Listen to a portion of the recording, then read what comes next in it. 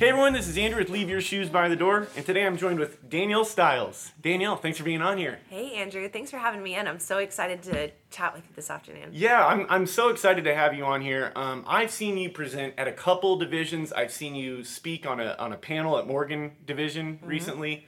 I love hearing what you have to say. What you have to say is always fresh and innovative, and it's clear you know what you're talking about, which is refreshing. So, Danielle, and I'm referring mainly about when you talk about social media in our industry and the importance and the do's and don'ts and all those great things that are just so important in this day and age. So I just want to ask you a little bit about your history with social media. Yeah. Now, I'm not just talking about the industry. I'm talking about Danielle Stiles. When was your introduction to social media? It doesn't have to be, it can just be when you were, in middle school and just with the first time you experienced it. And did you like it? Did you embrace it? Has this always been a love affair between you and social media? Yeah, absolutely. I was actually just speaking with somebody recently. We're coming up on my 20th year on Facebook. Mm-hmm. Sure. Which is almost unbelievable. But I joined in 2005, and back in those days was when MySpace was around. So I actually was a huge MySpace person way back when. I don't even want to try to remember the year. When we got the internet, I lived on a farm out in Morgan County, and we didn't have any internet access, and we got our AOL CD that came in the mail, and so we put our AOL CD in, and I fired up MySpace and learned how to do coding so I could change the background color and manipulate my top 8 because that was the rave back then. And I was just fascinated by this ability to communicate and interact with people all around the world. I've always been into photography, and so back then was when digital photography started to become a thing. In fact, I was still in high school and we were doing darkroom development with prints. So I would literally take my prints, scan them on my computer to put them on my MySpace page. And, Facebook came out to kind of be that competitive rival to the music era that was MySpace. And it really just, in my opinion, revolutionized our communities, our society, how we interact, and how, the term of "I'll Facebook you" became that's a thing we do. It's a verb. That's a verb. It's not just a website anymore that you visit and you upload your pictures to. Yeah. So I've always been fascinated with social media platforms. I used it to grow my photography business in years past. And I'm sorry, I'm going to interrupt you, Danielle, but you got a girl growing up on a farm in Morgan County, and she's really into photography. You're very limited. Yeah. You're very limited to just like-minded people and having a community. And then MySpace, boom, I mean, it's literally the entire earth is your new community. The moment for me, honestly, I'll never forget it. We had tornadoes that came across the farm, and, in typical Morgan County fashion, we were out in the field watching them. Sure.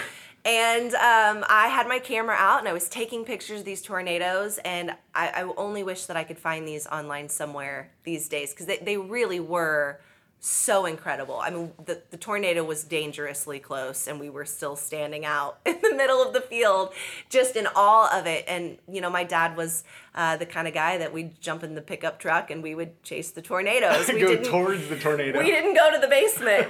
I got home and I uploaded the pictures and I sent them to Channel 13, and they ended up on the news. And I was just awestruck at the opportunity to have my picture on the news of these tornadoes. And so that was kind of it for me. After that, I was like, the internet's where it's at. We've got to figure out how, I'm going to be on the map because of the internet. Yeah. And so I've just always been an early adopter. I worked in the technology space for a decade before I got into real estate, and I was just very inspired by the opportunity of connectivity and how people, more specifically, I just love to research and analyze why and how we consume what we consume, the psychology behind marketing. Yeah. And I try to implement those strategies and, some of the early pioneers of marketing into that digital age, because I love the phrase, go back to the basics.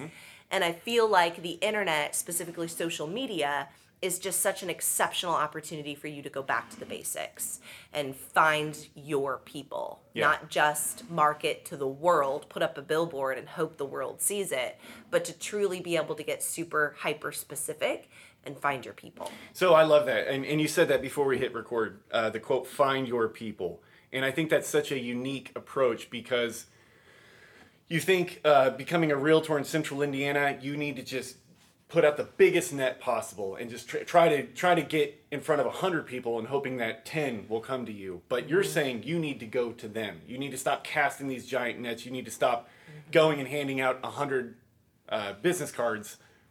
That it's evolving, and you need to find them rather than your people finding you. You need to find your people. Can you elaborate on that? Yeah, I really love the integration of all belief systems. So, like, for instance, if you're going to get hyper specific and cascade a neighborhood, right? Like, that's a very tried and true traditional thing to do in real estate.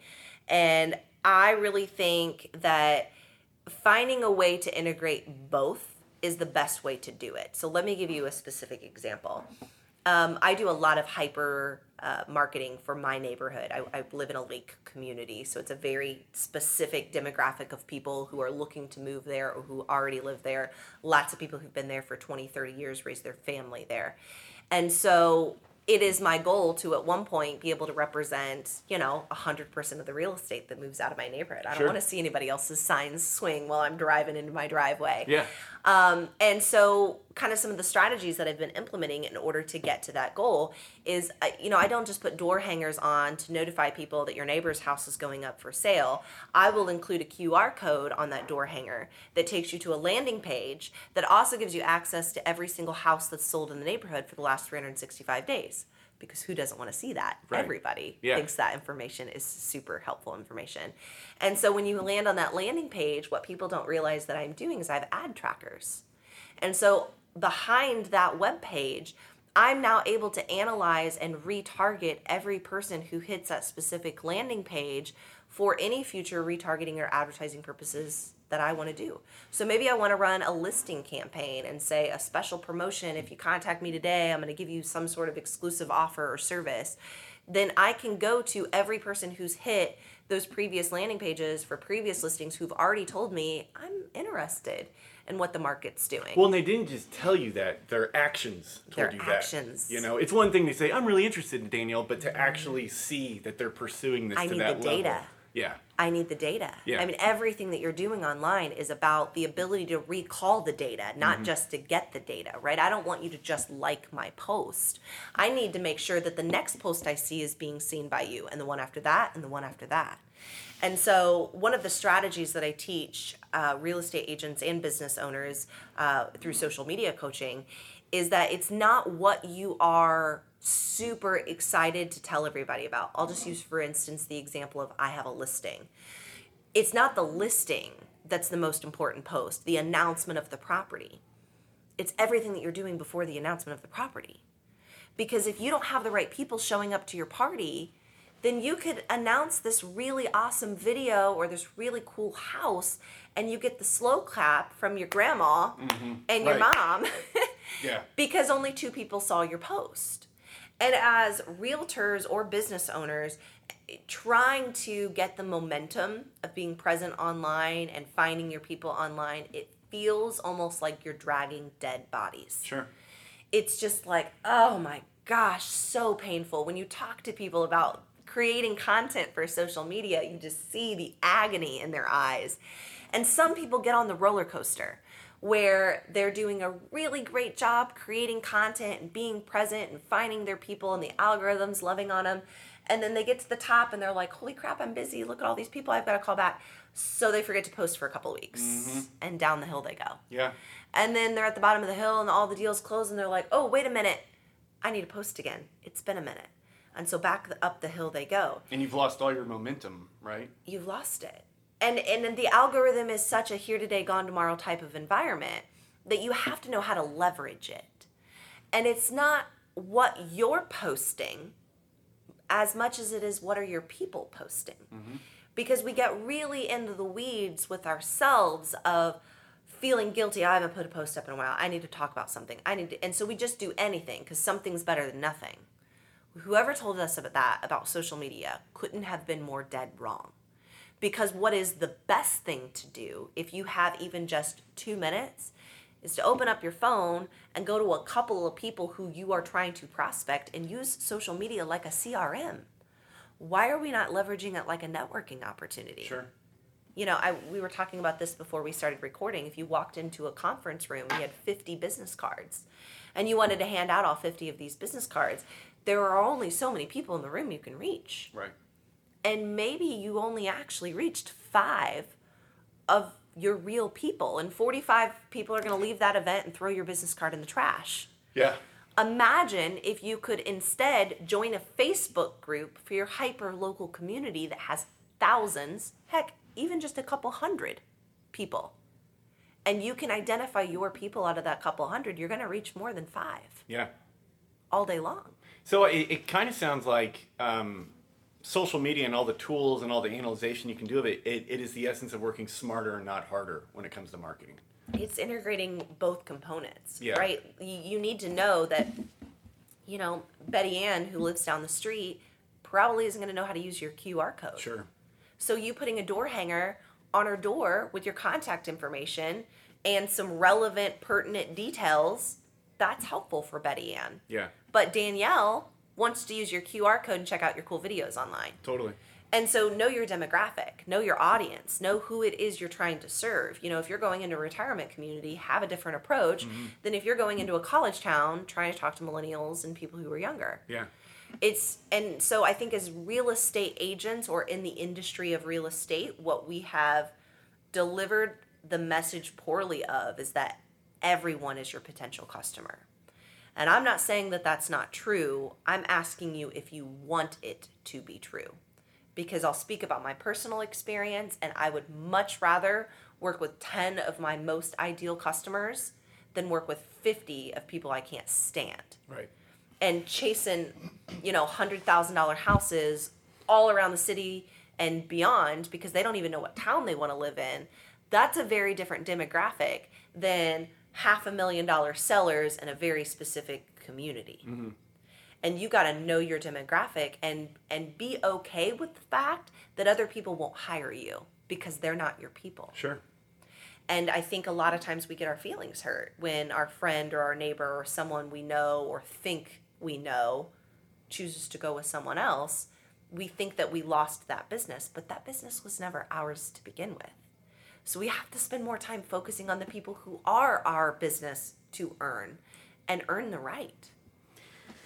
Do you think that when you say our people, find your people, do you think that it has evolved at all from what it meant to find my people? Like maybe my people is somebody who grew up in Morgan County 40 years ago, but now my people is different because of technology and social media. Now my people has changed, therefore changed realtors finding the right clients. I absolutely agree with that. I think that find your people previously used to be your geographic footprint. Right? I'm the realtor for insert city here. I went to high school with Danielle, so she would be good realtor for me. You got it.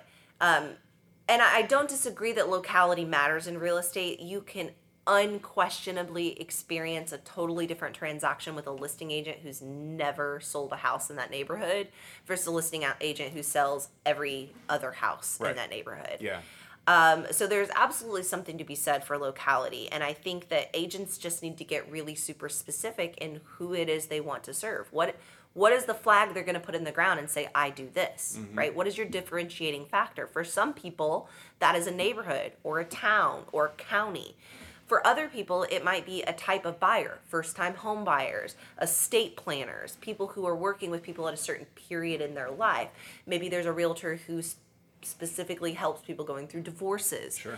You know, you've got to get really super specific with who it is you would like to create as the meat and potatoes of your business. You know, we're Hoosiers here, so we can talk about cooking a pot roast. So you're going to want to throw in some carrots and maybe some mushrooms, or I'm not sure what you're into in your pot roast. You're going to have the outliers, but the main course has to be your drumbeat. And your drumbeat becomes your content through your social media platforms. And I think there's a lot of realtors who don't know what their drumbeat is yet.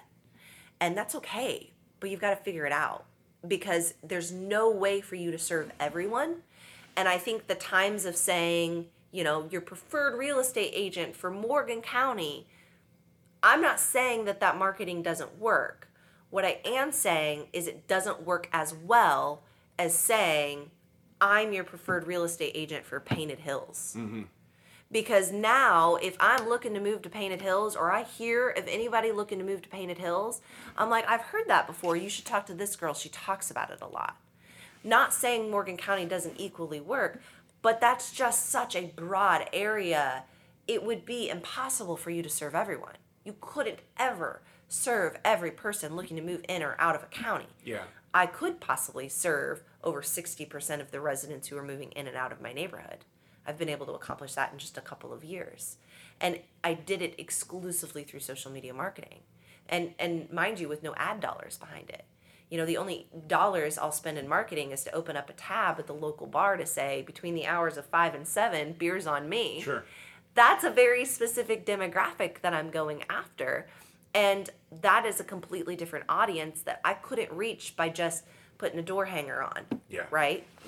So know your audience, figure out who it is that you're trying to attract, and then don't beat yourself up about trying to attract all of the other people, because you can get really great at attracting the one. Can you have multiple drum beats? Absolutely. So what are some of yours?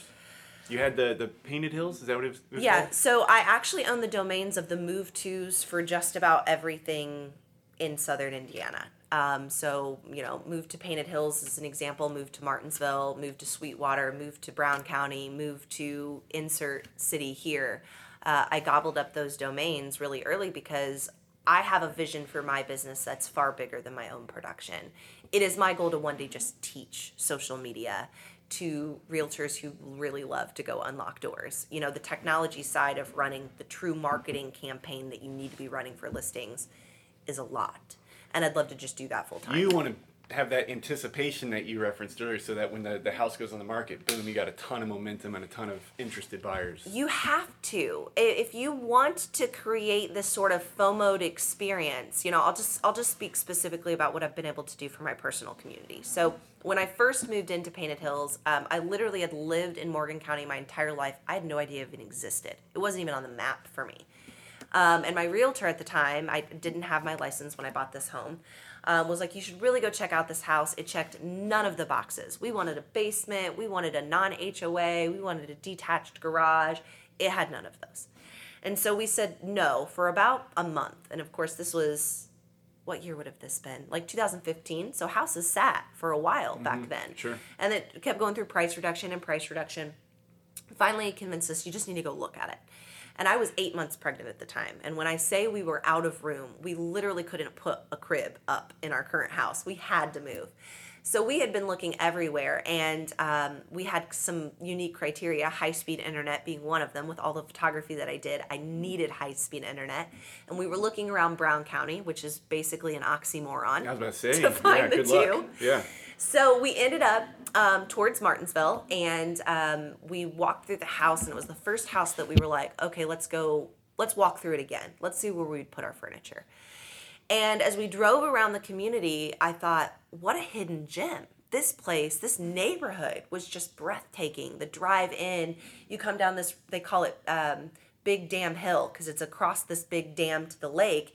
And you come down this gigantic hill where you can't see the hood of your car until you get over top the hill. And then it opens up, and it's just this beautiful 146 acre lake that you're overlooking. And so we bought the house, and we thought, okay, it's a fixer-upper. It's our 3 to 5 year house. We'll make some money on this place when we're done with it. And then we got to know the community, and we thought, oh my God, we're never leaving. We love the people. And I feel like people make a community, right? If you go to any community, the amenities are one thing, the schools are another, but the people are usually why you stay. Yeah. And so we're in the process now of building. We just bought 14 and a half acres, literally right across the street from the neighborhood. I needed out of the HOA so I could get animals again. Mm-hmm. But we didn't want to leave the people. And so that is the story I have sold. For the last 4 years in this community, my drumbeat has been that story, that experience of pulling in and this beautiful lake and these awesome sunsets, and Cedar Creek is a music venue that's a golf cart ride away, and you can boat all day on the water and then pack up your cooler and head over to the outdoor concert, and you're living in paradise. Right.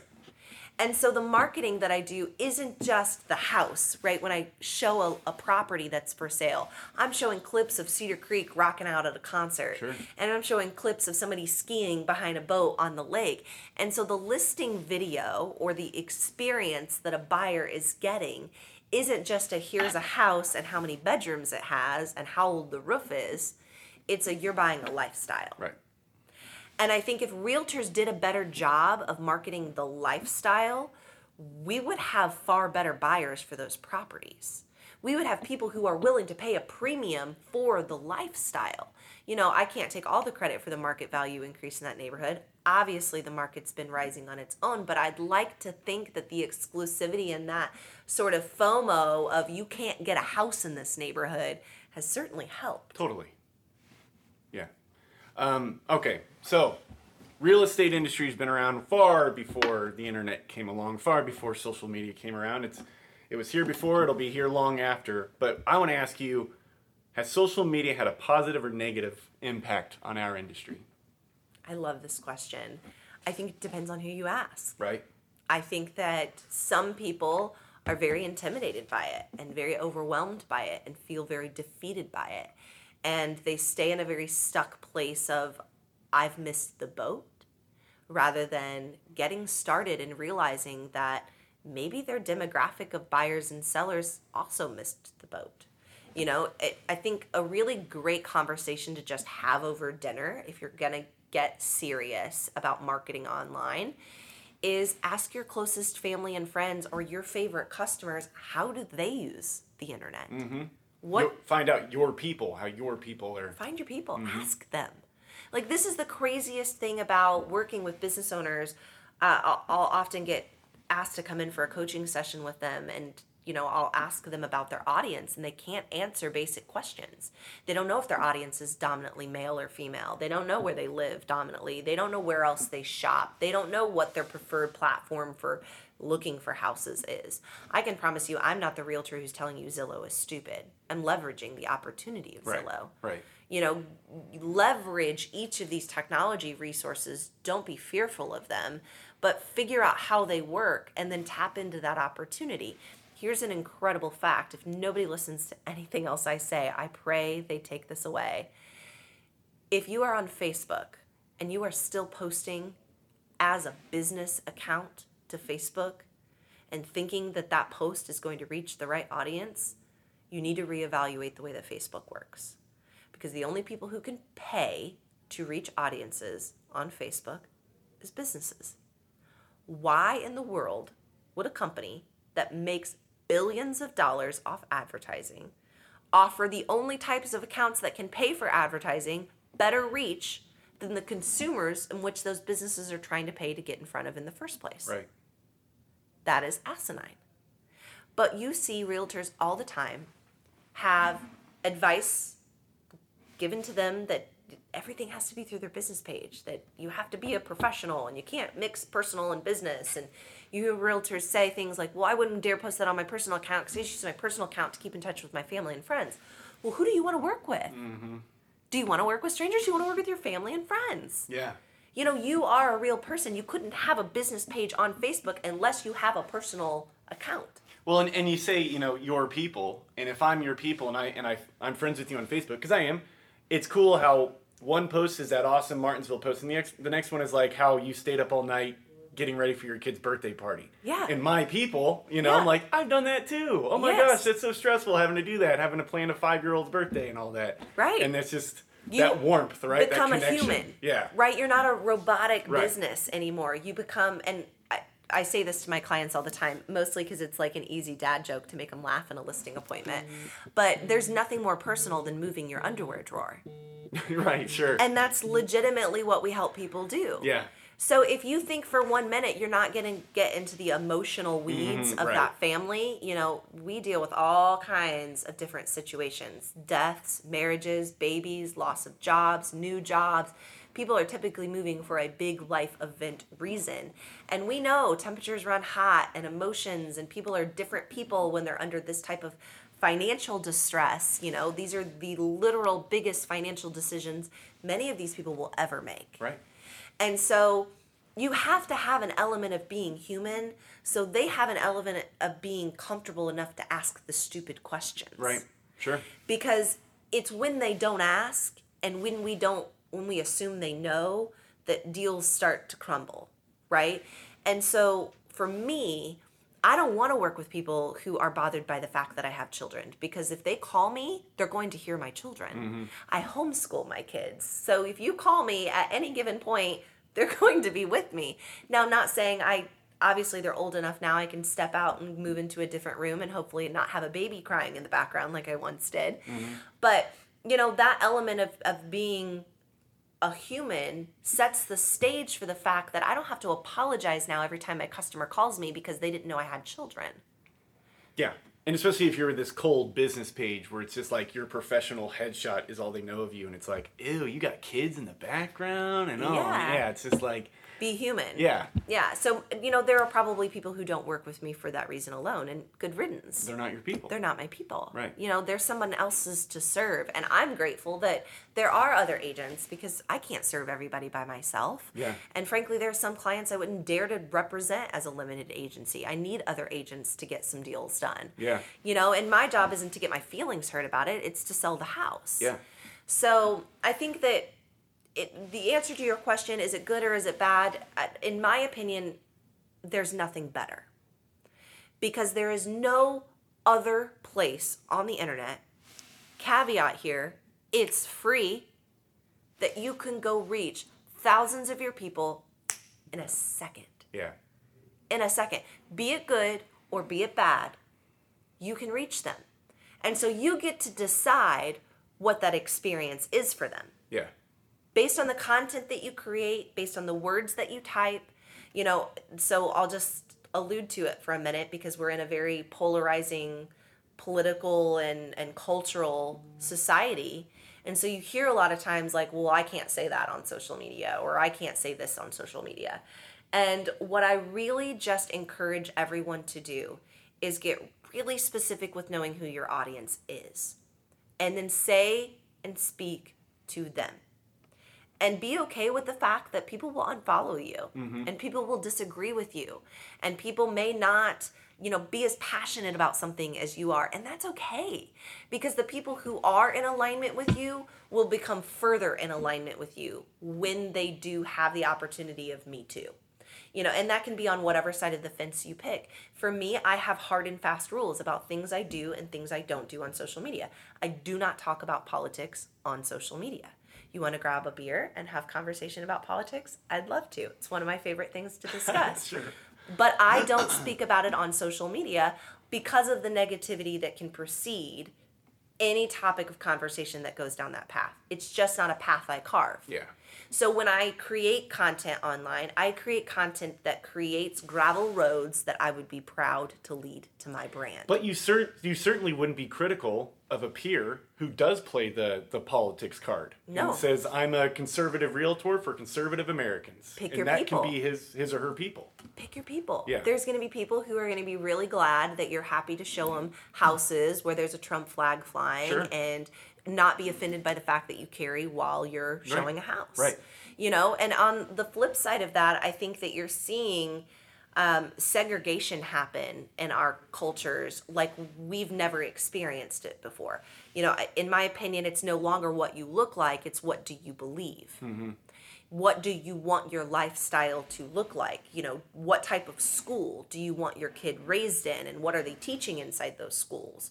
What are their mask policies? What are their vaccination policies? There are so many polarizing different beliefs that is creating people's literal, no, we're not doing that. We're going to move from California, or we're going to move from, Carmel to in the middle of nowhere, Morgan County. Right. You are having people choose lifestyles, and that, frankly, I'm excited about, because I'm excited to see us move past a glass ceiling of what it has to be, because, I'll just use myself as an example. I grew up in a small town, and to get out of the small town was quite the feat, right? Are you going to go out of town for college? Are you going to move back here after college? And it was like breaking that glass ceiling to like be the one that got out. But I never left. I've lived in Morgan County my entire life, and I'd like to think that I'm not less successful because I choose to continue to live a rural lifestyle. I'll go visit the city. Yeah.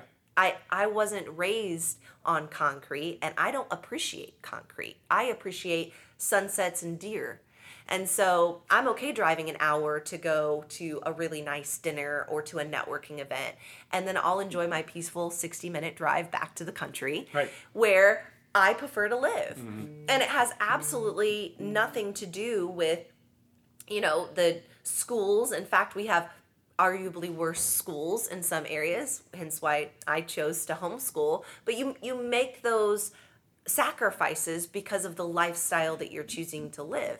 And I think online, as far as representation, as realtors go, we can speak into that and lean into that in ways we could have never done before. You can't articulate that in a billboard or a newspaper article. Sponsoring a local baseball team on the back of a t-shirt isn't sufficient to reach your people in the same way that you could put a 30-second video together and run it specifically through a Morgan County or local Facebook group that is very hyper congregating in those like-minded individuals already for you. Yeah. All right, everyone, we're going to take a quick break to hear from the MIBOR updates. Hello everyone, I am Jamie Barb and welcome to the MIBOR Update. The staff at MIBOR are working hard to ensure the transition from SentryLock to MasterLock is simple, easy, and as convenient as possible. Listing inventory levels, paired with SentryLock lockbox shortages, and the additional changes SentryKey has announced about their products and services make this the best time for this transition. For the next steps and the most up-to-date information, visit mybor.com/lockbox. There you will find steps to take for each SentryLock lockbox generation, voucher amounts for each lockbox, images of each lockbox, recycling locations, FAQs, and more. Miss an email? See an event you might want to attend but can't remember where you saw it? We get it. We have created one central place to find this information and stay in the know with all things MIBOR. Check it out at mybor.com/central. Want to know what MIBOR has in store for 2022? Sign up for MIBOR's Broker Owner Meeting on February 15th to hear from MIBOR CEO and MIBOR Chief Innovation Officer about the technology plans for this year and the industry hot topics. This meeting will be virtual. Sign up now at mybor.com/broker owner. When doing your taxes this year, don't forget the non-deductible portion of dues. IRS compliance requires that the portion of dues attributed to lobbying and political activities be considered non-deductible for income tax purposes. The non-deductible total of $95.62 is totaled from 38% of your NAR dues, 13% of your IAR dues, and 2% of your MIBOR dues. For more information, visit mybor.com. The Realtor Foundation Ball is a magical night where we honor the winners and nominees of the industry awards, dance like the sun will never come up, and most importantly, raise money to support the Foundation's mission of ending homelessness in Indiana. The Foundation thanks those who donated. This year, we helped to raise over $100,000. Every penny of that goes into supporting those experiencing homelessness in Indiana. Do you live in a community worth investing in? Do you know a project that just needs a little more to help get started? MIBOR's Economic and Community Development Council is a member-driven committee that supports organizations and initiatives that impact the strength of our communities and sustainability of the real estate industry. Last year, $120,000 was granted to 24 projects across the MIBOR service area. The MIBOR ECDC is looking for opportunities to invest in initiatives aimed at job retention and expansion, placemaking, quality of life, housing, and initiatives that focus on diversity, equity, and inclusion. Visit mybor.com/ECDC to learn more about the successful projects and submit an application for a grant. Each and every one of you is a professional, but are you a master professional? The MIBOR Master Professional course is the highest certification offered by MIBOR and was created to advance the level of professionalism, knowledge, and essential skills of our members. Join the ranks and wear your professionalism like a badge of honor. The next available MPro Bootcamp will be February 28th through March 3rd. Register today at mybor.com/MPro. And that is all today on your MIBOR update. And now back to our interview with Danielle Stiles. So you're looking for drum beats, and you're looking for what's my niche, what's my way into this massive industry. What if you pick a drum beat that isn't Danielle Styles, but you read it and it looks like a really good drum beat if you want to get some business? Will that last, or do you believe that lasts, or do you have, because everything you're telling me, Danielle, it's not, you don't flinch because you know who you are and you surround yourself with your people. And so you know exactly what you believe in and you have no doubts about it 24 hours a day. But if you were kind of putting on this daytime drum beat, do you think that eventually that all kind of unravels, or do you think that is a successful approach? We all know people who are different online than they are in real life. Yeah. Right? And so I just always question, what do you say about those people when you see their post online? Good point. To yourself. Sure. What are those words? Because for me, I'm like, what a joke. Yeah. And so I think that that's an exceptional way to become a viral meme on the internet that we can all enjoy for decades to come. Sure. If you do it really bad, right? Yeah. Like that's worst case scenario. But I think you see people do it all the time. I think you see people, and just to be very frank, let's just take the example of a brand new agent. They don't know what their drum beat is. Right. Very authentically, they're just trying to figure it out. And that's a fair statement. And I think that if we show up online in an authentic way that allows people to see us be human, then the expectation of perfection dissipates. Yeah. Because nobody, and I do mean not a soul, will notice when you stumble on your words in a Facebook Live if you kept it moving. But they will absolutely notice and stop watching if it trips you up for the rest of the live. Right. If you just can't overcome it. Yeah. Right? And so if you think about how you consume, this is always the question I come back to for people, is just start to be mindful of what you are consuming and you are enjoying and what you are not enjoying. And that's going to be an exceptional indication to you on what your drum beat should be. Because be like your people. Yeah. Be like what you already like. It will be easier for you. Yeah. It will be easier for you to get to know you than it is for you to become someone you're not. Yeah. And I think that that's, again, a cultural issue that we as a society are having to learn to navigate. A lesson I'm trying to teach my children is that fair doesn't mean the same. It doesn't. Yeah. It does not mean you get the same and you get the same and you get the same. It's showing up and getting your needs met. That's what fair is. Yeah. And your needs are different than someone else's needs are different than someone else's. And so you've got to get really, really good at figuring out what the needs of your customer is. Because I can promise you, if one of them has the question, probably the rest of them have the question too. Sure.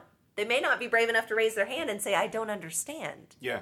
A great example of this, we're in a volatile market where we're doing pulling out all the stops to get a deal won. So I'm having lots of conversations about escalation clauses. I know lots of realtors have lots of varying opinions about whether escalation clauses are worth it or whether they are not. I think a lot of people don't like them because they are so confusing. It is extremely difficult to get a brand new agent to understand this box is what it's escalating to, and this is the amount that you're going to meet the offer by. And when you get an offer that has an escalation clause, you can't just accept it. You have to counter it to the escalation.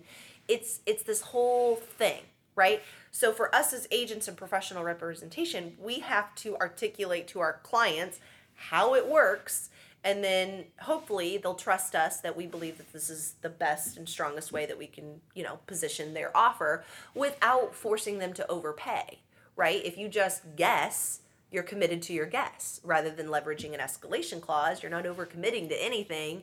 You're just putting yours at the top of the pile.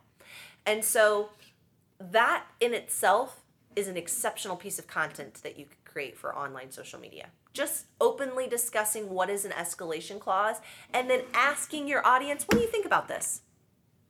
Don't tell them what you think. Ask them what they think. Yeah.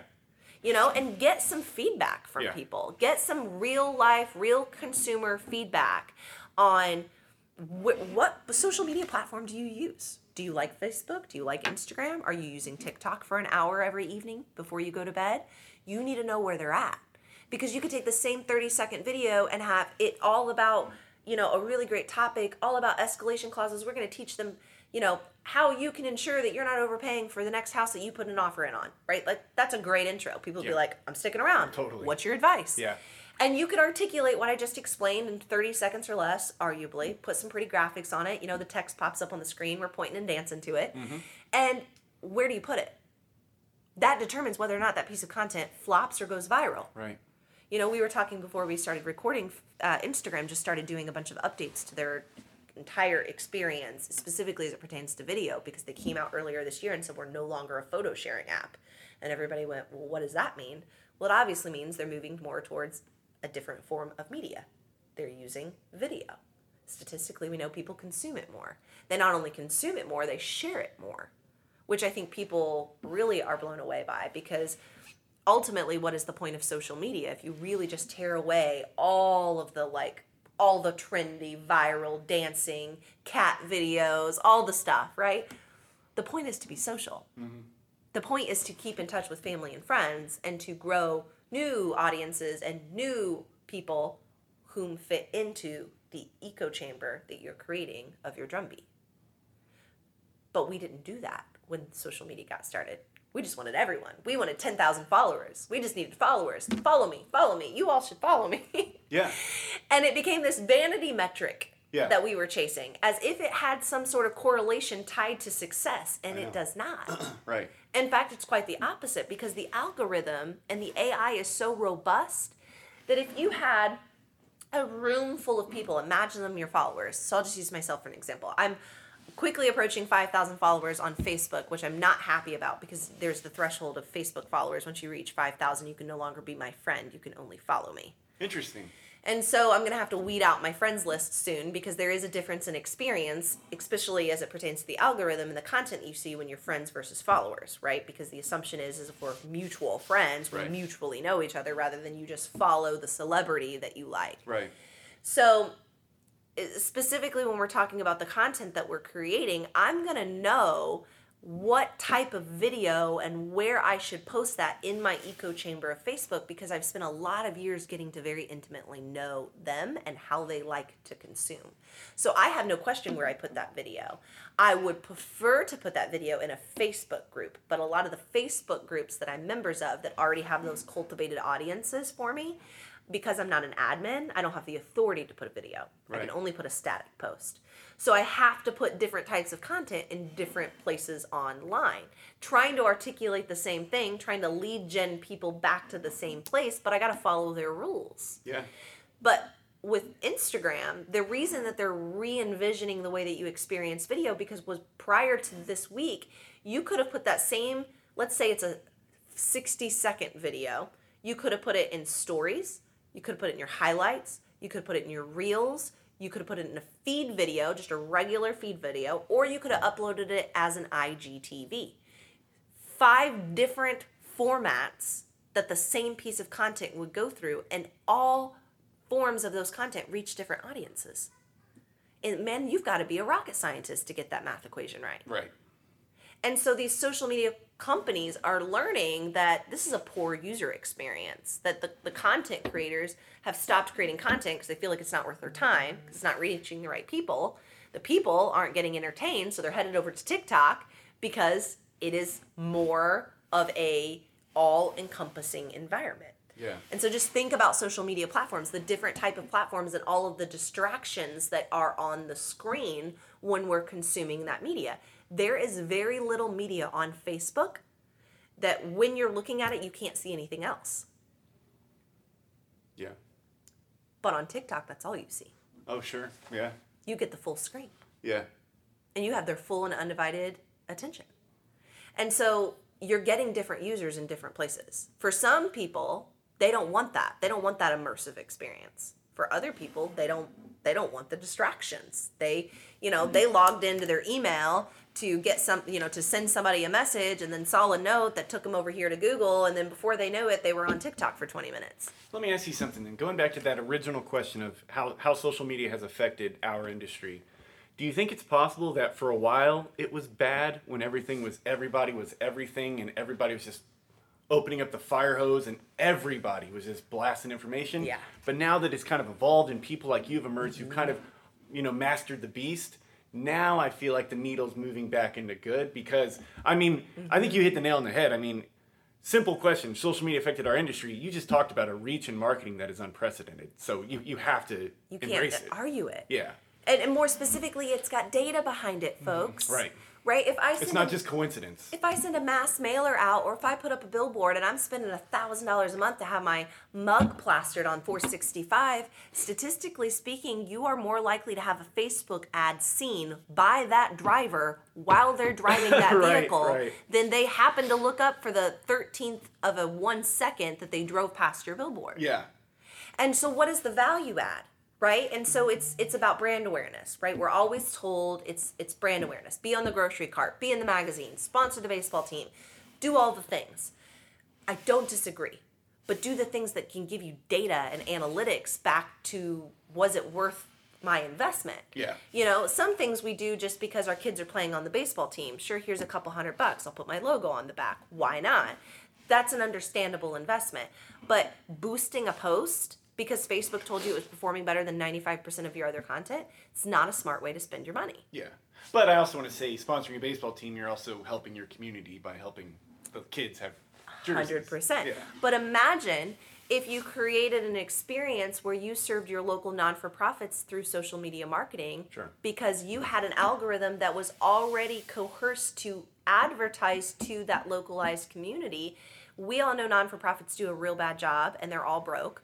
Right? And so if you could come along and join arms with them for a promotion to do a food drive or some sort of financial drive to sell tickets for an event that they've got coming up, doesn't matter.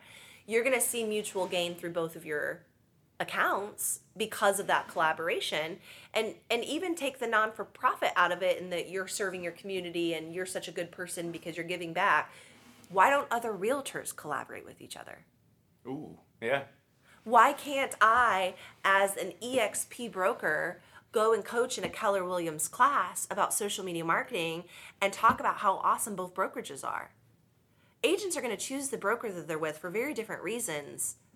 Every single agent will give you a different reason. But that doesn't mean collaboratively we can't all learn and grow and share our audiences and help sell houses collaboratively. Yeah. But I think a lot of realtors are threatened by, well, if my followers see you, then they might like you better than they like me. That is a very limited belief system that we've got to get away from. Yep. The answer to your question is yes, I agree social media was a fire hose in its earliest phases because you had the big megaphones who just screamed about themselves. And so this is truly my biggest pet peeve. If I could teach a social media edit class, this would be number one rule. Nobody cares about you. They don't care. Very sorry to hurt your feelings. That's okay. They don't care. They don't care about your bad day. They don't care about your, breakfast that you had.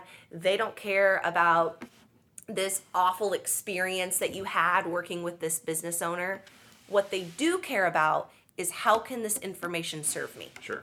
Right. If you're going to tell me about a bad experience that you had at a restaurant, it might save me from having to go to that restaurant. How can I learn off of that?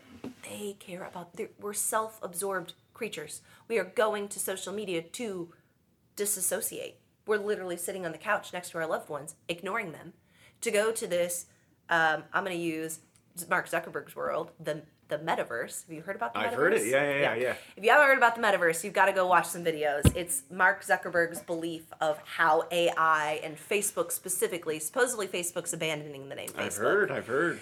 And they are going to be called something else to more directly align with the metaverse, this AI experience where we literally leave our reality for a virtual reality that he calls the metaverse that essentially becomes our new reality. And so we were talking about before, this doppelganger experience where we have an avatar, a literal AI avatar, who is maybe a better version of ourselves. Because why? Why would we think that? Well, we think they're a better version of themselves because we're able to polish the edges, right? They're a little bit more put together. They are, a little more perfect. They experience less pain. They have less bad days. Yeah. But that's not reality. Mm-mm. And I think that that's where the needle goes bad again. It's almost like a 360 spectrum that I feel like we're going to have to just keep wavering between to find the balance. Because I think that, just talking about the younger, I'll talk about my kids for a minute. The way that they're learning to experience the internet and learning to get to know themselves, they are not getting to know who they are. They're getting to know who they're supposed to be. Right. They're getting to know how they're supposed to act, not how they actually act. They're getting to know what they should dress like and what they should eat and drink and have and do, not what they actually want to do. And I think that's awful. Yeah, it's scary. It's terrifying to think of this next generation of people who won't even know themselves because they're so busy trying to be like everyone else. Yeah. And so I feel like that's the piece of social media that can go too far, is that people are so unhappy with who they are and where they are and what reality looks like for them that they create these alternate realities. And again, we all know somebody like that, right? That's Sure. very different online than they are in person. And so if you're early in the stages and you're trying to figure out what is your drumbeat, what should you be focusing on as your very hyper localized community, I just really encourage you to figure out what is it that you already genuinely, wholeheartedly enjoy and like, because that's a really great place to find the beat. And then to start emulating the beat outwards and see if it does attract people. And how much of that drum beat, how much is it important that you're an expert in real estate?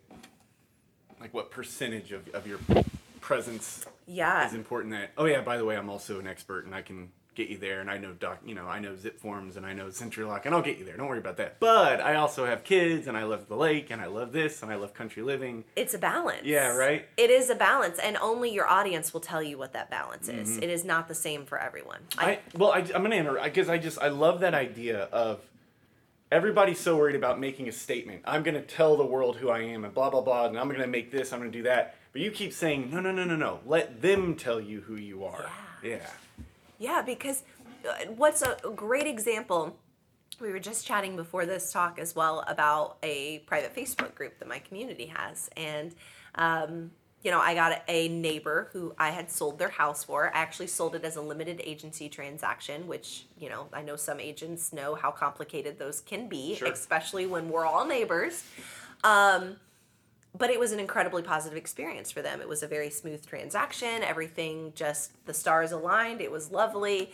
And she put a post up just basically singing my praises. And that post in itself will do more for my business than any amazing video I could ever put together would do. Right? It's the social proof. It's other people who are also old ladies who don't do technology and think all the things I do are real fancy. But I took the time to print out the documents and bring them to them and let them hand sign them. Mm-hmm. Right? And didn't make a big stink over the fact that I was signing documents with them at 11 o'clock at night because that's when we sell houses. Sure. Right? It's creating an experience where you can allow your people to sing your praises for you. That promotion is way better than you telling me how many millions in real estate you sold this year. As a consumer, I can't translate that into how that serves me. I can't translate into the fact that you sold 10 million this year. That tells me almost, well, are you too busy for me? Yeah. Is my $200,000 house just peons because you're selling $1 million properties? Maybe that's the message I received from your marketing trying to say how awesome you are. Yeah. But in turn, if we put a post up that is, my client had this problem and here's how I solved it, that's a post that could serve someone. And it does still accomplish essentially the same goal that you are the expert. Yeah. Right? So it's not, it's like the tried and true saying, it's not what you say, it's how you say it. Sure.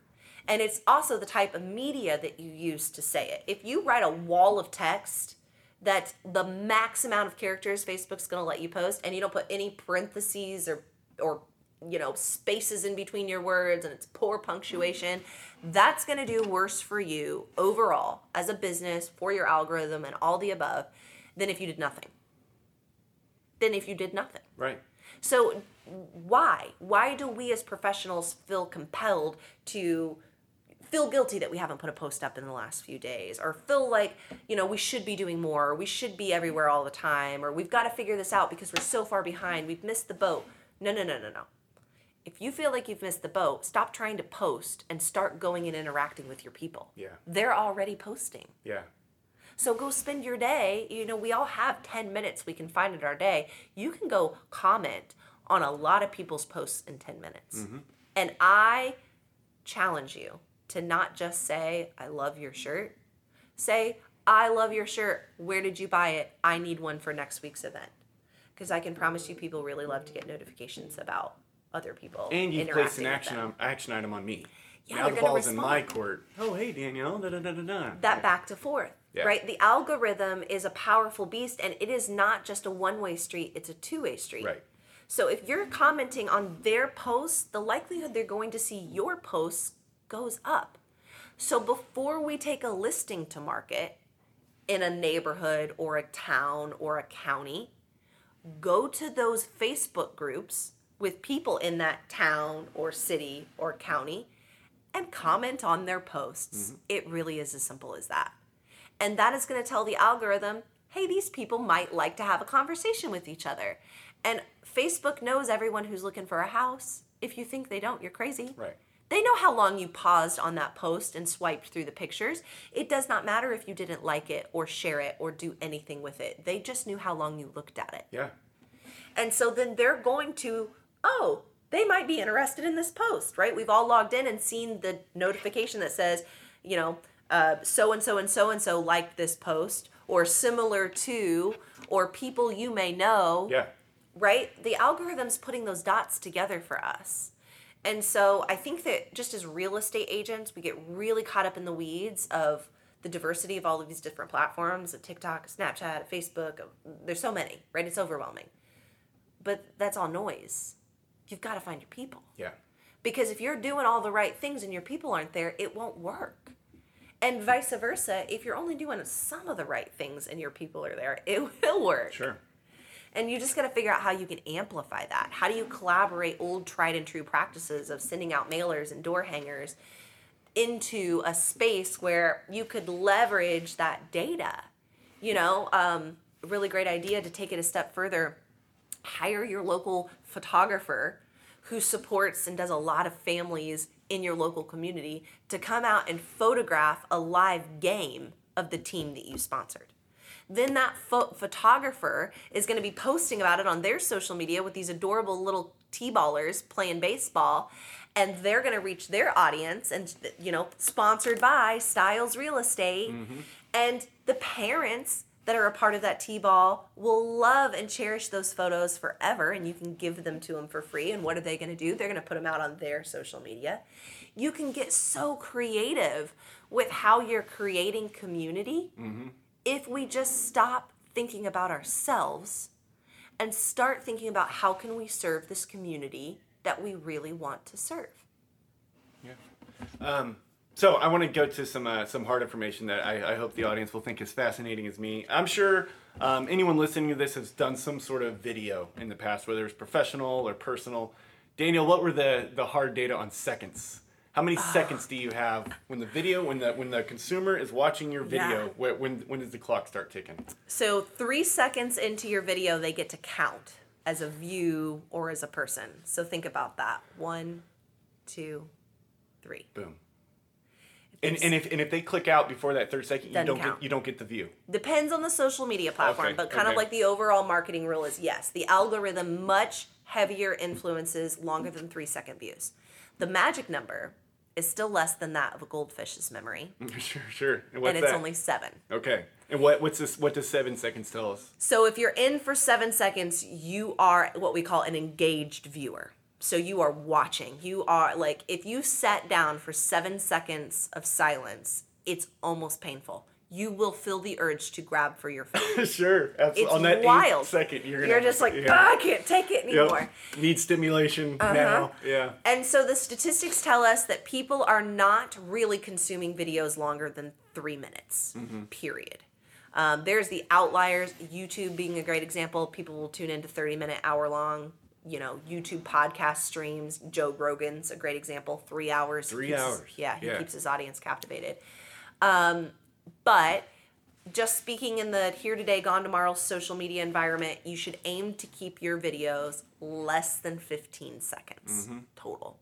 30 seconds for sure, 15 seconds is better. And the reason is the algorithm more heavily influences replays than it does completion of video. And so 30 seconds, a replay means you had them for a minute, and that's a long time.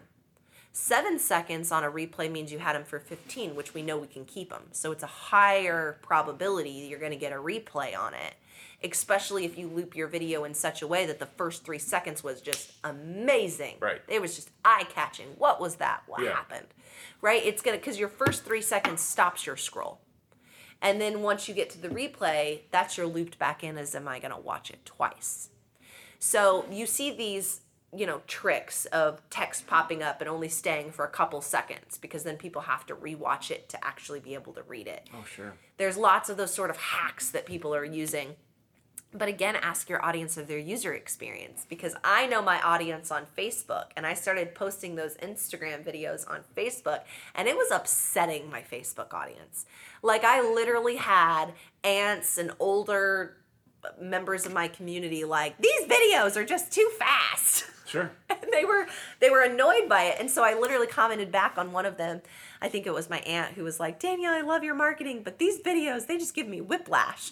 And I said in the comment, I said, when you rewatch it, it helps my algorithm reach more people. And she commented back, she's like, well, I must have done a lot for you because I watched it no less than 20 times. And she was right. That reach on that video was just through the freaking roof. But the engagement was crap. My audience didn't actually like it, but it reached a lot of people. So what is my goal of the post? And then I get to determine whether or not I'm doing more of those. Well, that reminds me of like the old, any publicity is good publicity. But not always. But not always. Not always. Your reputation precedes you. If they're like, that logo again, I don't like these videos. Next. You're out. They're never watching any of them. Yeah, whoever this is, she's not my people. Yeah. Yeah. Yeah. And so you've got to be okay with that, right? You've got to navigate and try and fail and just keep chugging along, because you're going to do a live and nobody's going to show up. They just will. And so what I tell my students when I'm coaching them is I'm like, don't expect anyone to come. Like, lower your bar all the way down to 0 and talk to your people whether they're coming or not. Because that practice for you is just going to help you continue to articulate more effectively. And the people who want to binge your content, they'll find the video. Sure. They'll find it. Yeah. So all right. So you have these quick videos, and I've seen them. They're great. I mean, there's no fat on them whatsoever. Me, I watched just to get prepared for this, but I was so intrigued on how you achieved the camera angle that I watched it a few times, and hey, that's working for you, right? It's working. And so that's the uniqueness of it, is diversifying your content creators. This is what I feel like nobody's talking about. If you want to do this at the level that I'm currently doing it at, and my mentors are doing it at, because I truly feel like I'm just getting started, like the tip of the iceberg. Some of these people in, more coastal markets are just slaying the social media because they have literal teams of people behind them to get it done. Yeah. Right? I mean, these are productions. They are not listings. Mm-hmm. They are full-on productions. If you think I'm not spending thousands in videographers, you're crazy. Of course I am. Yeah. Thousands, not hundreds. You can't be cheap with this stuff. Right. But it is my brand. It has become the expectation of my visuals, and I have just the most robust content gallery of media that I've been capturing, that I could show a house and show the exact same neighborhood in fall, winter, spring, summer. What an awesome experience to a buyer, to be able to experience those types of visuals, right? I think it was Danielle on your last podcast who was talking about a picture is worth 1,000 words. Oh, I love that quote. And a video is worth 1,000 photos. Yeah. And it's so true, but it does not change the fact that when you are there, I think it was your appraiser it wasn't Brian Lee. Danielle. Brian Lee, Yes, yeah. that was an awesome episode. Yeah, Brian Lee's great. But he was talking about when you're there, you just get that full, all-encompassing experience, right? When you're standing on the beach, you can smell it and you can feel it. And the sand, it's just so different. A video doesn't get you there, right? A video gets you better than a picture, right? But it doesn't get you all the way there. And I feel like our job as real estate agents is step one, get people through the door, right? So our marketing has to be good enough to get people through the door. And so you hear a lot of flack in the consumer market that houses are selling themselves, that people are coming to the door just because they're desperate for houses, and it doesn't matter if you take a picture of the chair in the corner with your finger over the lens, they're still coming. I disagree. Yeah, totally. I firmly disagree, because people are looking online on their couches and they feel so defeated by the market that if it doesn't get them up out of their chair immediately, they might miss it. Yeah. And so you could have had a seller that could have had 4 or 5 offers submitted had you done great marketing and got the right audience there. But instead you only got 1 offer for less than asking price because the competition wasn't as fierce.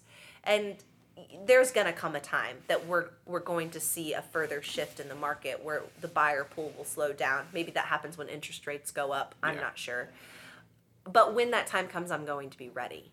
And I'm going to be ready with a very well-established brand of excellence that demands the level of compensation that my listing packages come with. And I'm not competing with Zillow and Realtor.com and Redfin and any other discount brokerage, because my service isn't a discount service. And they're getting an experience. The clients who hire me to come out for listing appointments, I'm not interviewing against other realtors. If I am, it's actually kind of fun, because by the end of the appointment, there's no question who they're going to use, because there's no question of what they're paying for. Right. There is no question about what is the service that they are buying. With other realtors, maybe we're still coming in saying things like, we're just going to put you on MyBor, well, and that people can find you. I want to stop you for a sec. You mentioned, once again, before we recorded, we had an amazing conversation before we recorded. But anyways, you mentioned that with your clients, you let them choose kind of their marketing package. I do. Can you elaborate on that? Yeah, so I have a 6% listing package and I have a 7% listing package. It's the luxury package or the standard package. And I call it the standard because I call it the new industry standard. This is the expectation. This is what you should expect me or any other realtor who comes in here and talks to you about listing your house to offer you. And this includes things such as professional video, professional photography, professional drones. That is an industry standard. My industry standard also includes things such as moving boxes. Well, and I like how it's like, that's as low as I'll go. That is the industry bare standard. minimum. I'm not taking a finger over the lens pictures of your house. I'm just not going to do that. That's not what Daniel Styles Real Estate's about. Like, we operate at this level or higher. Correct. Yeah. And it sets the tone for the expectation of representation, right? And so, I have not set in with a lot of other agents on their listing presentations to kind of understand maybe what I do so differently. But I talk a lot about negotiation in my appointments. And I love it, in fact, when clients will want to negotiate my listing commission with me, because it gives me an opportunity to exercise my competencies and to explain to them that I'm going to fight for your money as hard as I fight for mine. And here's why we do things the way that we do. And here's how I am willing to work with you. And let them feel like more of a participant in the relationship rather than just be, sign my listing contract and you get what you get and you don't throw a fit. And I think that that's kind of been, if you talk to people and they are like, oh, I just had a horrible experience, ask them why. Be patient enough. I may sit in a listing appointment hearing about their last experience with a realtor for 30, 40 minutes, just letting them vent about it. And I end with, how can I make sure that doesn't happen for you this time? And they are so relieved to hear that somebody's even just patient enough to listen to it. A lot of times it comes down to lack of communication, right? There was a quote that I was given actually by a lender once that I love this quote. I probably say it more than I should, but it's bad news doesn't get better with age. And how often do we get bad news and we go, ooh, and then we decide, do we sit on it? Or do we pick up the phone immediately and call our customer and say, this is what's going on. Here's what I'm going to do about it. I'll call you back when I have an update. That experience is vastly different than you're 3 days out from closing. You just got a whiff that you might not be closing. And instead of giving them that heads up that we may have a problem, you think you can scramble to fix the problem, and it turns out you couldn't get it done. I don't want to panic them. Right. So I'll take care of this and just not let them in on it. From my listing appointment, we Yeah. have very specific conversation about what is your expectation of communication. At what point do you want information? Because some people are very high anxiety people, and they're going to tell you that don't panic me. Do not panic me unless it is an emergency. That's why I hired you. Right. Yeah. You got it. Yeah. And so you just have to have those really clear expectations. So one of those pieces that I'm doing in my listing presentation is having very clear expectations on what is in fact my job for you. And I think this is when you get listing agents who are told just take the deal, just get the contract, do whatever list price they want you to do, even if you think it's more and beyond what the market says it's worth, just to get the listing contract. I think that's bad advice. And here's why. You're going to get yourself into a position having a conversation with your clients where you already have two black eyes because the market's told you the house is too expensive. You've quote unquote done your job. You've got showings, but nobody's putting any offers in, and your listing client's mad at you for it. Whereas if you sat down from listing appointment and said, when this, then that, if you don't have at least 2 showings in a week, we're too high.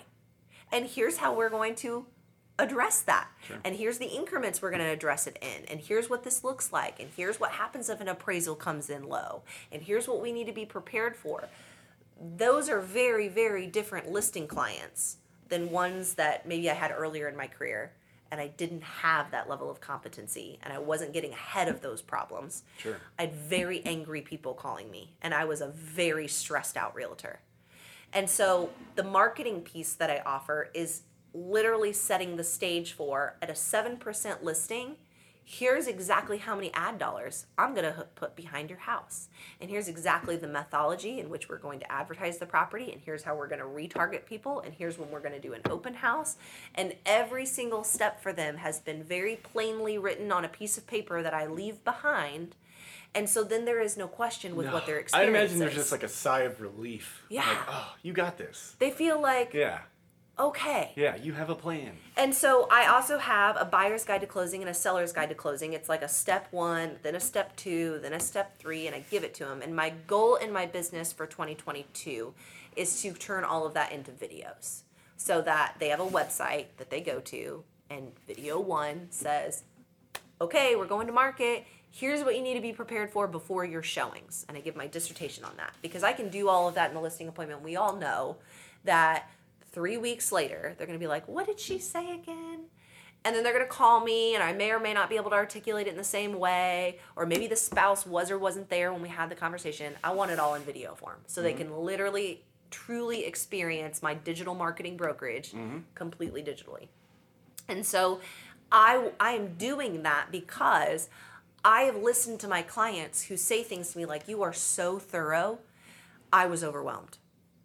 And I think, ooh, that's a poor experience. I don't want them to be overwhelmed. I want them to know that I'm competent and capable and we have steps and processes, but that I also want them to have self-sufficient things that they can do, because they also will call me and say, I hate to bother you and ask this again. And I think, how many people don't bother to ask? Right.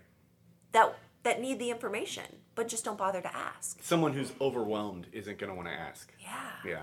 So we have to do a better job of taking our experience, the experience we already offer to our clients. Every realtor has one. And duplicating it online. That should be our drumbeat. We should be duplicating the experience that our clients, our ideal, most target, perfect audience. If I could go find 100 more just like you, I would be thrilled, and I'd be a realtor forever. We have to go take that experience and duplicate it into the digital market so they can self-educate. Sure. Because they are seeking self-education, the younger generations more so than the older generations. And so you have to keep it simple, stupid, and use their words. Yeah. Because we're doing really stupid things. Okay, I gave one earlier. Hopefully you've stuck around this long. You can get tip number 2 if you take nothing else away. Stop uploading your listing photos with IMG 2335 as the file name. What a miss. What a miss. If you think people aren't going to Google and Googling for photos, you're crazy. How do you think Google knows what your photo is? The metadata you give it. You can put metadata into your posts through social media And you can put metadata as simple as just changing the file image of the photos. If you're trying to put the caption in on MyBor, okay, cool. That helps with keywords. I'm here for it, but it's painful. It takes a lot of time to put each of those descriptions in under each one of your photos. But you can absolutely, very easily, change the file name of all of your photos to the address of the property, maybe the school system, maybe the neighborhood. You decide. You tell me, how are people searching for a house like this? Use those words and maybe your words, your name, your phone number, right. Whatever identifiers you want to come back to you, and do it for one image, select all, paste, and you have all of your file names changed within seconds. And that small tweak will change the authority that your photos serve in the big scheme of the internet. Right, sure. You become searchable. Yeah. So I wanted to talk to you, one of the things that you quote is marketing matters. And I noticed on the listing, or the post, it kind of seemed like it was outward and inward facing for clients and peers. Mm-hmm. Is there such thing as too much marketing? And I want to go back to like the scenario. When you had that video, that quick cuts and all the information, and it's like a 15-second video. You post that video. Danielle, you have a good reception of that video overall. Mm-hmm. You know, when you have an open house or something, you have successfully created the momentum to make that open house a success. But your Aunt Gladys messages you and says, that thing makes me nauseous. Ugh, why would you post that? So, is Aunt Gladys not your people, so you're okay to accept that Aunt Gladys and like-minded individuals are not Danielle Stiles' people? Or do you need to kind of pivot and adapt your marketing so that you can appeal to those people as well? Yeah, it's a great question. I think the answer is diversity of content. Not every type of person will consume the same type of content the same.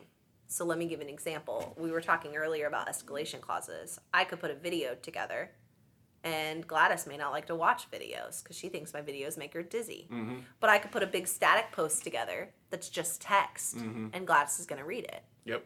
So it's diversifying your content. You can't go all in video and abandon all the other causes, because I think that you're going to isolate a demographic who's just not there yet. I think that if you realize at this point that that's where it's going, you are further ahead of the game than you think that you are. If you're still denying that there is even a point in social media, that's when there's cause for concern, because there's absolutely a point for social media. Sure. But the type of content you create through that platform should be diversified. You can't do all of anything and it work all the time. You've got to really create some segregation. Otherwise, it will all start to look the same. Right. Right? If everything I did was the same sort of wonky camera angles, you'd be like, that's old news, seen that before, next. Bit one note. Yeah. Yeah. The drum beat should be a very standardized beat that's kind of like, just like in a band. Right? You can tap your foot to it. You can feel it. It's there. There's lots of other stuff. You come in with a cymbal occasionally. Maybe the electric guitar goes off. And, maybe that's the collaborations with the small businesses, right? One of the reasons I feel like people like my content and tell me that they enjoy consuming it is because I introduce them to things that they didn't know about before. I'm seeking out other small businesses or other non-for-profits or things of interest to my audience and just using my platform as a digital megaphone to bring awareness to them. Every post I create is not about my family or real estate. Every post I create serves my community. That is my goal. Now, occasionally I'll do a thing like happy birthday to my kids, because what kind of mom would I be if I didn't? Sure. Right? But I also have rules when it pertains to my social media about things I do and do not post about. If it's election day, you're going to see me silent, because it is my rule that I do not speak about politics, and that's all anybody's talking about that day. Sure. So unless I just happen to have a house coming to market, I'm going to opt out. So having firm foundation in what you say and what you don't say, or more specifically where you choose to say it, that is most important. And then just diversifying the forms of content to serve the different types of people in your audience. Gladys isn't going to like everything that I post. Right. And that's okay. If it's so self-absorbed of you to assume every post you make, every person that follows you will see it. How ridiculous. Sure. But we do. Mm-hmm. We do. We literally put a post up and then we refresh it and think, who saw it? 100%. Yeah? Yeah. And so I'm at the point now where I've hired a social media manager who does all of my analytics and sends a report to me to tell me what's performing well and what's not, because I don't even put the second thought to who's consuming my content anymore. Because for me, that was one of those mental blocks. Sure. It was, I don't know how to articulate it. It's that belief in ourselves that I am less than, or I am not worthy, or it's not working, or all of those negative connotations that make me lose momentum was in the analytical weeds of who's consuming my content. Right. So I needed to get that off my plate. And so I really encourage people to just be honest with themselves and realize what they're not good at or what's holding them back, and get that crap off your plate as fast as you can. Because keeping momentum is hard. Burnout is real. If you think I haven't gone radio silent for more than a week on social media because my brain just hurt, I have. But you've got to know how to come back from those things, right? It's actually, in fact, good for your algorithm to go radio silent from time to time. It is not an always on function. And don't create an audience that expects you to be always on, because that's unrealistic, right? Be human. And so I may not post anything for a week, but I can promise you that doesn't mean I didn't get on and consume. So I spend that week commenting on other people's posts, and they never knew that I was missing because I was still present in their notifications and in their feed and in their comments. Now, they may not have watched my video because I didn't put one out that week. But what happens after a week of me commenting on their stuff and I do put out a video? The algorithm serves it. I did my homework. And so it's not the content that is as important. It's the relationships. It's the social. There are two words here: social and media. And I feel like the media piece paralyzes people. I don't like to be on camera. I don't like the way my voice looks. Well, I think that's very self-absorbed. I don't take selfies. What would I even talk about on my stories? I tell my coaching clients, you need to post 5 stories a day. 5. Their heart, you see their soul leave their body. They think, what in the world would I talk about 5 different times every single day? And the answer is, it's really simple. All you have to do is pull out your phone, put it up, show everybody what you're doing. Hey, we're recording a podcast here. It is the My Boar podcast. I'm going to put a link to it here on the next slide. Huge shout out to Andrew. Thanks so much for bringing me in. We're recording live and doing a story. And this piece of content creates the FOMO. I didn't tell them what the name of your podcast is, so what are they going to do? They're going to ask me. They're going to ask me what it is. And so don't be afraid to take a piece of content, save it, put your phone back down, post it later when you're better prepared. Yeah. You don't have to, it doesn't have to be this all-encompassing concept. It just has to be a drumbeat. So I have a process. Maybe I had coffee at a restaurant with a client. And so I want to give a shout out to the coffee company because, well, we all know that coffee company probably will reshare my content and expose me to their audience. And, other coffee lovers will be like, oh my gosh, there's a local real estate agent. Maybe because they saw me on that coffee shop stories, the next time I'm in there, they'll stop me and ask me a question. It's creating that social component. Yeah. But I don't want to be weird about it, right? Okay, fine. Take the short little clip of your video, save it to your phone when you get in the car before you leave, post it in the privacy of your own vehicle. Right. You can get out of your own way if you just stop making excuses. Yeah.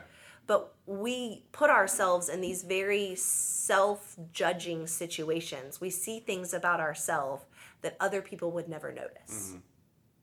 And then we get really embarrassed and start to get in our head about it. And then we're less likely to do it again next time.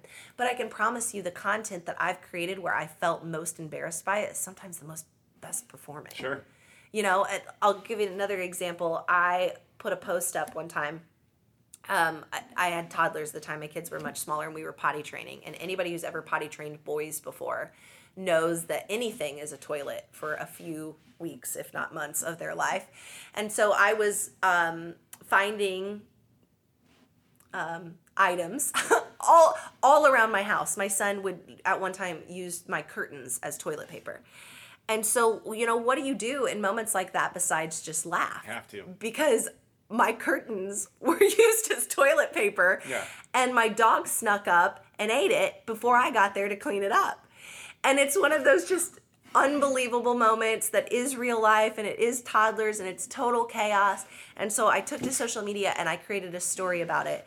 And of course the moment had passed, but I'm standing there next to my poop covered curtains and I'm laughing and I'm just sharing a moment of real life. And I kid you not, months later, I had people coming up to me in the grocery store talking about how they were dying laughing at that post that I put up. And that has nothing to do with real estate, right? It has, and so maybe for some agents that's too far. That's oversharing, right? But for me, I am a very real person. I enjoy humor. If you invite me to your house, I'm going to sit on the floor with your animal. I'm not going to sit at your dining room table first. Sure. And I want people to feel like they got a chance to get to know me through consuming me on social media, and they're not surprised by who I am in real life. And for other people, that may not be the thing. Maybe they need to be more polished and put together and professional on social media because that makes them more comfortable. Okay, fine. Know your demographic. If you're serving attorneys and very elite, high-level clients, they probably don't want to see poop on a curtain. Nope. But I know my audience, and I'm serving Morgan County, and I'm showing up to appointments in cowboy boots and blue jeans because that's what my clients expect and feel comfortable with. And so it's being comfortable knowing that you have people who won't like you, right? Being out there on social media, there are lots of people who are not my fan, and it doesn't bother me because I never intended for them to be my fan. Yeah, so you can't be everything to everyone. that's okay. Yeah. It's okay if you don't like me. It's okay if you think my posts are annoying or you think me talking on and on about social media is irrelevant to the real estate industry. That's okay. My business is built on it, and I'll find my people who will support my business, and I can serve them, and we can be mutually gleeful on our own because the chambers of social media allow for these micro ecosystems to exist. And so you're right, when social media first started, we were just everywhere. We had to be everywhere all the time and just like a big megaphone, but we were doing it wrong. It was all about us and who we are and how great we are. This is my least favorite post that realtors put on social media. We just sold this house. That's it. That was the post. It was a picture of us in a title company holding a sign. And you get the obligatory, like, congratulations, but it's, what else do you expect people to say to that? Right? Like, there is no meat and potatoes to that post. That's just a symbol, like a hey, Yeah. we did it. Yeah. And so that's maybe okay occasionally, but if that's all you're posting, you're doing it wrong. Yeah. You know, you really have to get into the weeds of your community, get into the weeds of your clients, and figure out what problems they have and start serving and solving for those problems. Because then they're going to consume you, and they're going to, more importantly, share you. Yeah. Because you can only reach who you know. The point of social media is that we went from 7 degrees of separation to 3.5 with Facebook. Sure. And that was a 2019 statistic. So it's just interesting. As Facebook continues to evolve, if you don't follow Facebook on Facebook, you're missing the boat. You need to be prioritizing your time where Facebook wants you to prioritize your time. And they'll tell you. Sure. They do a big annual conference. Instagram, if you don't follow Instagram, on Instagram, follow them. If you there's the CEO of Instagram comes out and creates videos that tells you exactly what Instagram is focusing on that week. Yeah, they want their users to be using it the way it was meant to be used. Correct. Yeah. But people don't do their research. And then they wonder why their content flops. And it's not that your content was bad, it's that you just didn't follow their rules. It's a free platform. You're paying nothing for this. The least you can do is follow their rules. Stop posting links to YouTube on Facebook. Holy crap, that's their competitor. Why in the world would Facebook want to give your post more visibility if you are sending people to their competitor? That is stupid. But we don't think about the stupid things that we're doing. We just think that, well, the algorithm doesn't like me. Sure. This doesn't work. Social media is not worth my time. I tried that. It didn't work. Yeah. And, you know, the worst part is, well, I hired someone to do that and it just didn't work. That is truly my biggest pet peeve, because if you think that you can outsource you're crazy. You can outsource somebody to create pretty graphics, sure. You can outsource somebody to maybe take a video of you articulating a concept and turn it into text that becomes a caption, but don't expect a social media manager who knows nothing about escalation clauses to write a competent article about escalation clauses. That is equally stupid. Right. And that is what a lot of brokerages are doing, is they're trying to hire social media managers to just wash their hands with it and put these stocked images up, right? So there's lots of social media coaches who have stocked galleries. And they're like, join my program and you'll have my templated posts and my templated captions and my templated hashtags. And it's so cringeworthy, because if you understand the basis of how social media works, if you think for 1 second that Instagram doesn't know that exact same graphic has been posted by 100 or thousands of other people, that is equally stupid. Of course it knows. And do you think that it's going to give legs to a non-authentic organic post? Right. No. Yeah. It's going to get the bare minimum reach that you can possibly get. And so there you are in the loop of it doesn't work. Well, no, it's not that the opportunity doesn't work. It's that you're not approaching it with authenticity.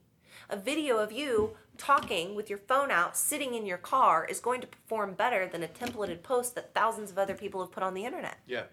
It just will. Is there more ways we can find information about Danielle Styles? You can find me on all of the socials at Mrs. Of course. at Mrs. Danielle Styles. That's Stiles. And I have an online coaching program. We are also doing some pop-up events all throughout the city. In fact, we're working towards our next content shoot, which will be on the south side with collaboration with D.R. Horton. They've got an awesome model home in Bargersville that we're going to be leveraging to do a content shoot the first or second week of November. So we're working through those details. If you follow me on social, you will have access to pick up a ticket. Those are pretty exclusive, small crowds. We are not for everyone. We believe social media is the future, and if you are looking to learn what buttons to push, then these events are great opportunities for you to get real life hands-on experience with the social media platforms themselves, but to also see how could you put your own content shoot on for your team. It is my vision that brokers will offer this as a service, a monthly date on the calendar. They will throw a content shoot and their agents can come in and participate, because I can tell you, as someone who does personally enjoy creating content, it's exhausting. It's a rat race. It's a lot of work to put it together. It's align the photographer, get the media back in time, research the trends and know what type of videos you're going to create, what type of sounds you need to use. It's a full-time job. Like I was talking about before, these big companies on the coast that are doing awesome things, they have production teams. Sure. And so we as independent agents or as small teams don't always have all of those resources to leverage. So it's my belief that we can collaborate and we can come together, and I don't care what brokerage you're with, you're invited. You won't be pitched to move brokerages. You'll be pitched to be active on social media and tag us and collaborate, because we can all reach our people better and faster if we're all working together. So definitely stay tuned. You can follow me on social at Mrs. Danielle Styles and find out more info about that upcoming event. All right, Danielle Styles, thanks for making the time to be with us today. Yeah, this was great. I'm looking forward to continuing to get involved. Actually, I'm applying for my board chair for Morgan County. Oh, right on. Cool. That's great. That's great. Encourage everybody to get out, get involved. Without my opportunity to speak at those panels, I wouldn't be able to have the opportunity to be here with you today. And That's so right. Yeah, networking's where it's at, guys. Yeah. All right. Thank you, Danielle.